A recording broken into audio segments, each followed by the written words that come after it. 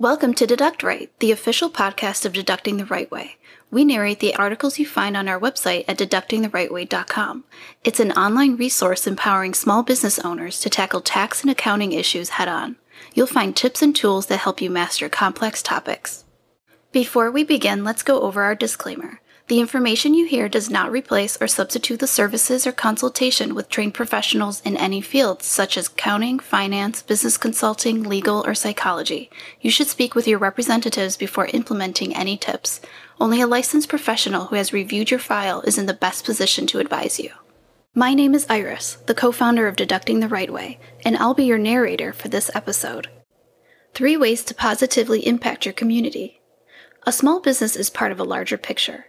To best serve your community, you need to get to know it first and then get involved. The people who live and work around your business are a great resource to learn what's important. Having a positive impact benefits not only the local area, but also your small business. There are so many ways you can give back to your community and get tax write-offs at the same time. Here are a few ideas to get you started. Monthly volunteer project. Whether you get involved in the same project each month or a different one, being hands-on is great exposure for your business. Get your team on board and ask them for ideas about the volunteer projects that energize them. It is a great team-building opportunity. Fundraise.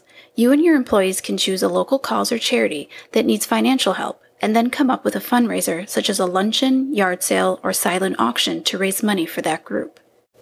Now let's pause to hear a message from our sponsor. Today's sponsor is Deducting the Right Way. It's a shameless plug for our namesake book called Deducting the Right Way, Untangling Small Business Accounting and Taxes. Get your copy today on Amazon. Now it's time to get back to our content.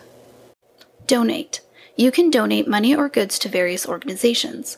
Employees and community members can drop off items during a specified time frame, or you can ask for monetary donations instead of physical items.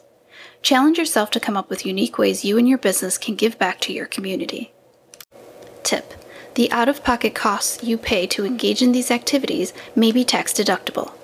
Visit deductingtherightway.com to find useful information that helps you become a better small business owner.